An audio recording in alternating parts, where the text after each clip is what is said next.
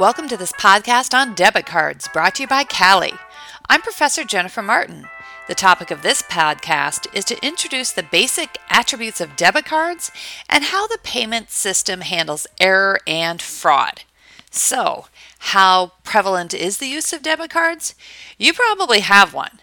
You might not be surprised then that credit and debit cards collectively were used for 2/3 of all non-cash payments in the United States in 2015. The number of credit card transactions, though, is about half of the number of debit card payments, but the value of those transactions is actually more than that of debit cards. Debit cards, though, had the largest increase in the number of payments of any of the major group of payment devices. While prepaid debit cards are part of this debit card increase, most of the growth occurred in traditional non-prepaid debit cards. To get an idea of the size of the market, there were 69.5 billion debit card transactions in 2015 with a value of $2.5 trillion. Debit cards and credit cards, though, have different attributes and governing law, even though they share some features. For instance, while debit cards are governed by the rules of the federal government's Consumer Financial Protection Bureau, CFPB, contained in Regulation E, the rules governing credit cards appear in the CFPB's Regulation Z. The Federal Reserve System also retains regulatory authority over lending and, therefore, both debit and credit cards. Regulation E takes up issuance of debit cards, disclosures, liability for unauthorized transactions, and even overdraft protection. So, how do debit cards work? Well, a debit card basically operates in transactions in the same way that historically bank customers use paper checks. Both a debit card and a check are linked to a bank account from which money is removed when the transaction is completed. The use of the debit card eliminates the need for a paper check by using electronic impulses at a terminal at a point of sale to authorize payment for the transaction. While some of the attributes of debit cards and checks are similar, Article 4A of the UCC, which governs checks, does not apply to debit cards. This is true even though Regulation E is not preemptive in nature. There are some points of regulation where states have some particular coverage for debit cards, but that coverage is not part of the UCC. Have you ever thought about how the debit card process works?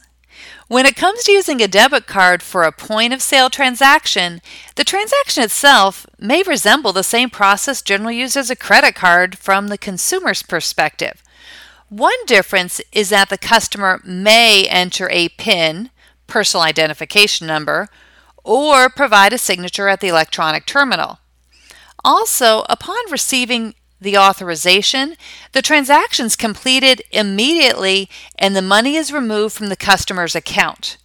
A credit card transaction, by contrast, is based upon a line of credit which is not paid by the consumer until later. Debit card transactions are processed over a network, such as Visa or MasterCard. Debit cards are also often used with a PIN at an ATM machine if a customer wants to perform transactions ordinarily done with the teller at the bank, such as withdrawing money. It is of note that some transactions actually do not settle immediately, such as the purchase of gasoline at a gas station. But in such situations, there is still an online authorization transaction while the customer is at the point-of-sale terminal. The bank still confirms availability of funds for these type of transactions, leading to a hold on those funds in the customer's bank account and the removal of the funds from the account at a later point in time. So, back to the law. Regulation E provides rules on how a customer might obtain a debit card. Most importantly, most bank debit cards are of a solicited nature and fall into two categories. First, when the customer requests orally or in writing to have a debit card. But second, a bank may issue a replacement card for an already accepted device. Replacement cards are quite common, often due to concerns of fraud or emerging technology, such as the issuance of new chip cards to replace cards with magnetic strips.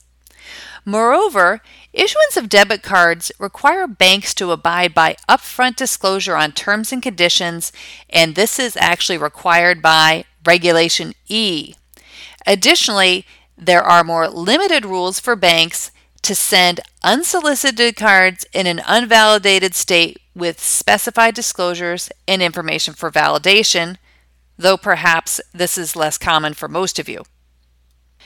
Because debit card transactions settle at the time of the transaction, there is no ability of the customer to stop payment on the transaction in a way that a customer might if they were paying using a paper check.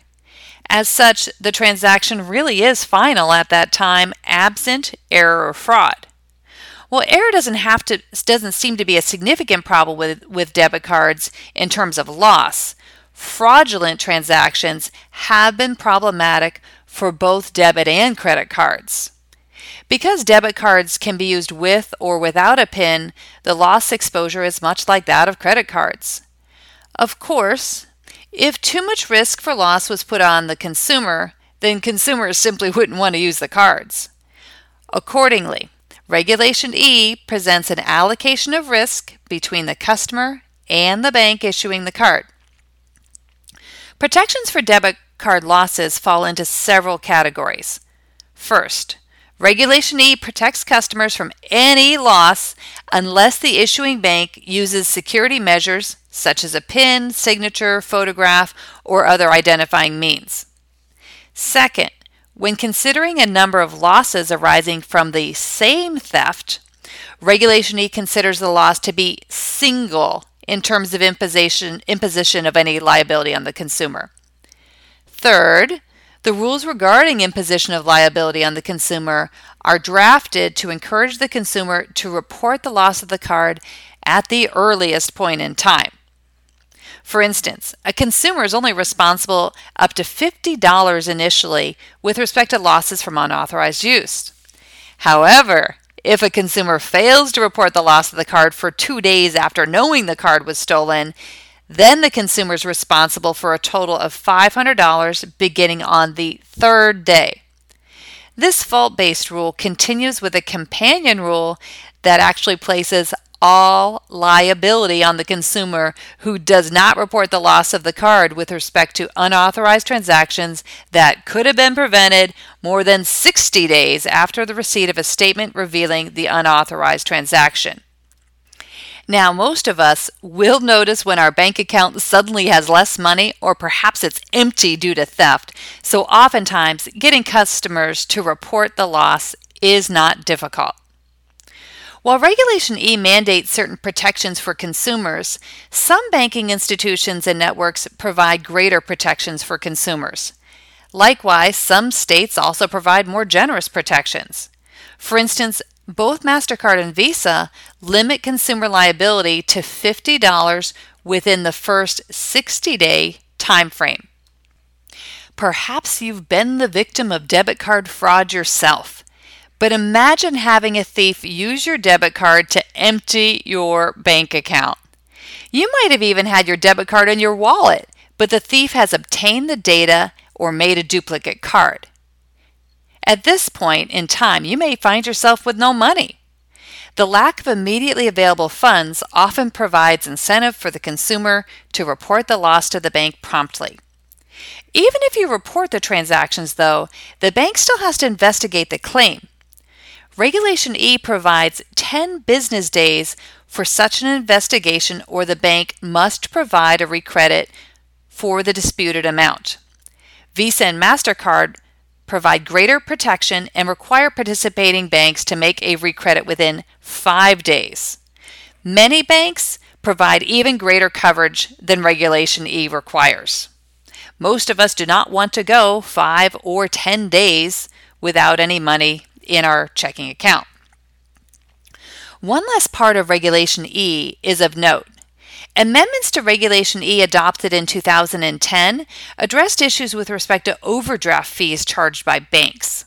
An overdraft is simply when a consumer has insufficient or unavailable funds in their account to cover a new transaction.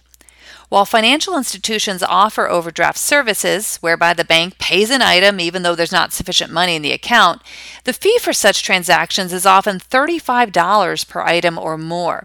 You might imagine going to buy an expensive cup of coffee for $5 at Starbucks or using your debit card. If you had overdraft protection, you might not know that you didn't have enough money in your checking account. You will end up paying $5 for the coffee plus $35 for an overdraft charge. The revised regulations require customers to opt in to an overdraft system for debit cards. Even if the customer does not opt in with respect to debit card transaction overdraft services, the customer can still participate in overdraft protection for other transactions on the customer account, such as checks.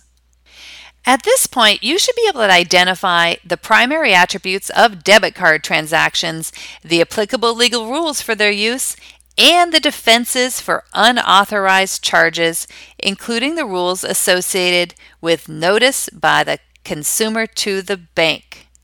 I hope you've enjoyed this podcast on debit cards.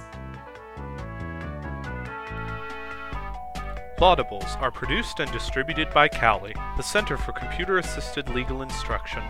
Find more Laudables at www.cali.org/laudables. Send your question and feedback to laudables@cali.org. That's LAWDIBLES@CALI.org. The Laudable theme music is Ask Me No Question by Learning Music. Laudables are for educational purposes only. Please seek an attorney if you need legal advice.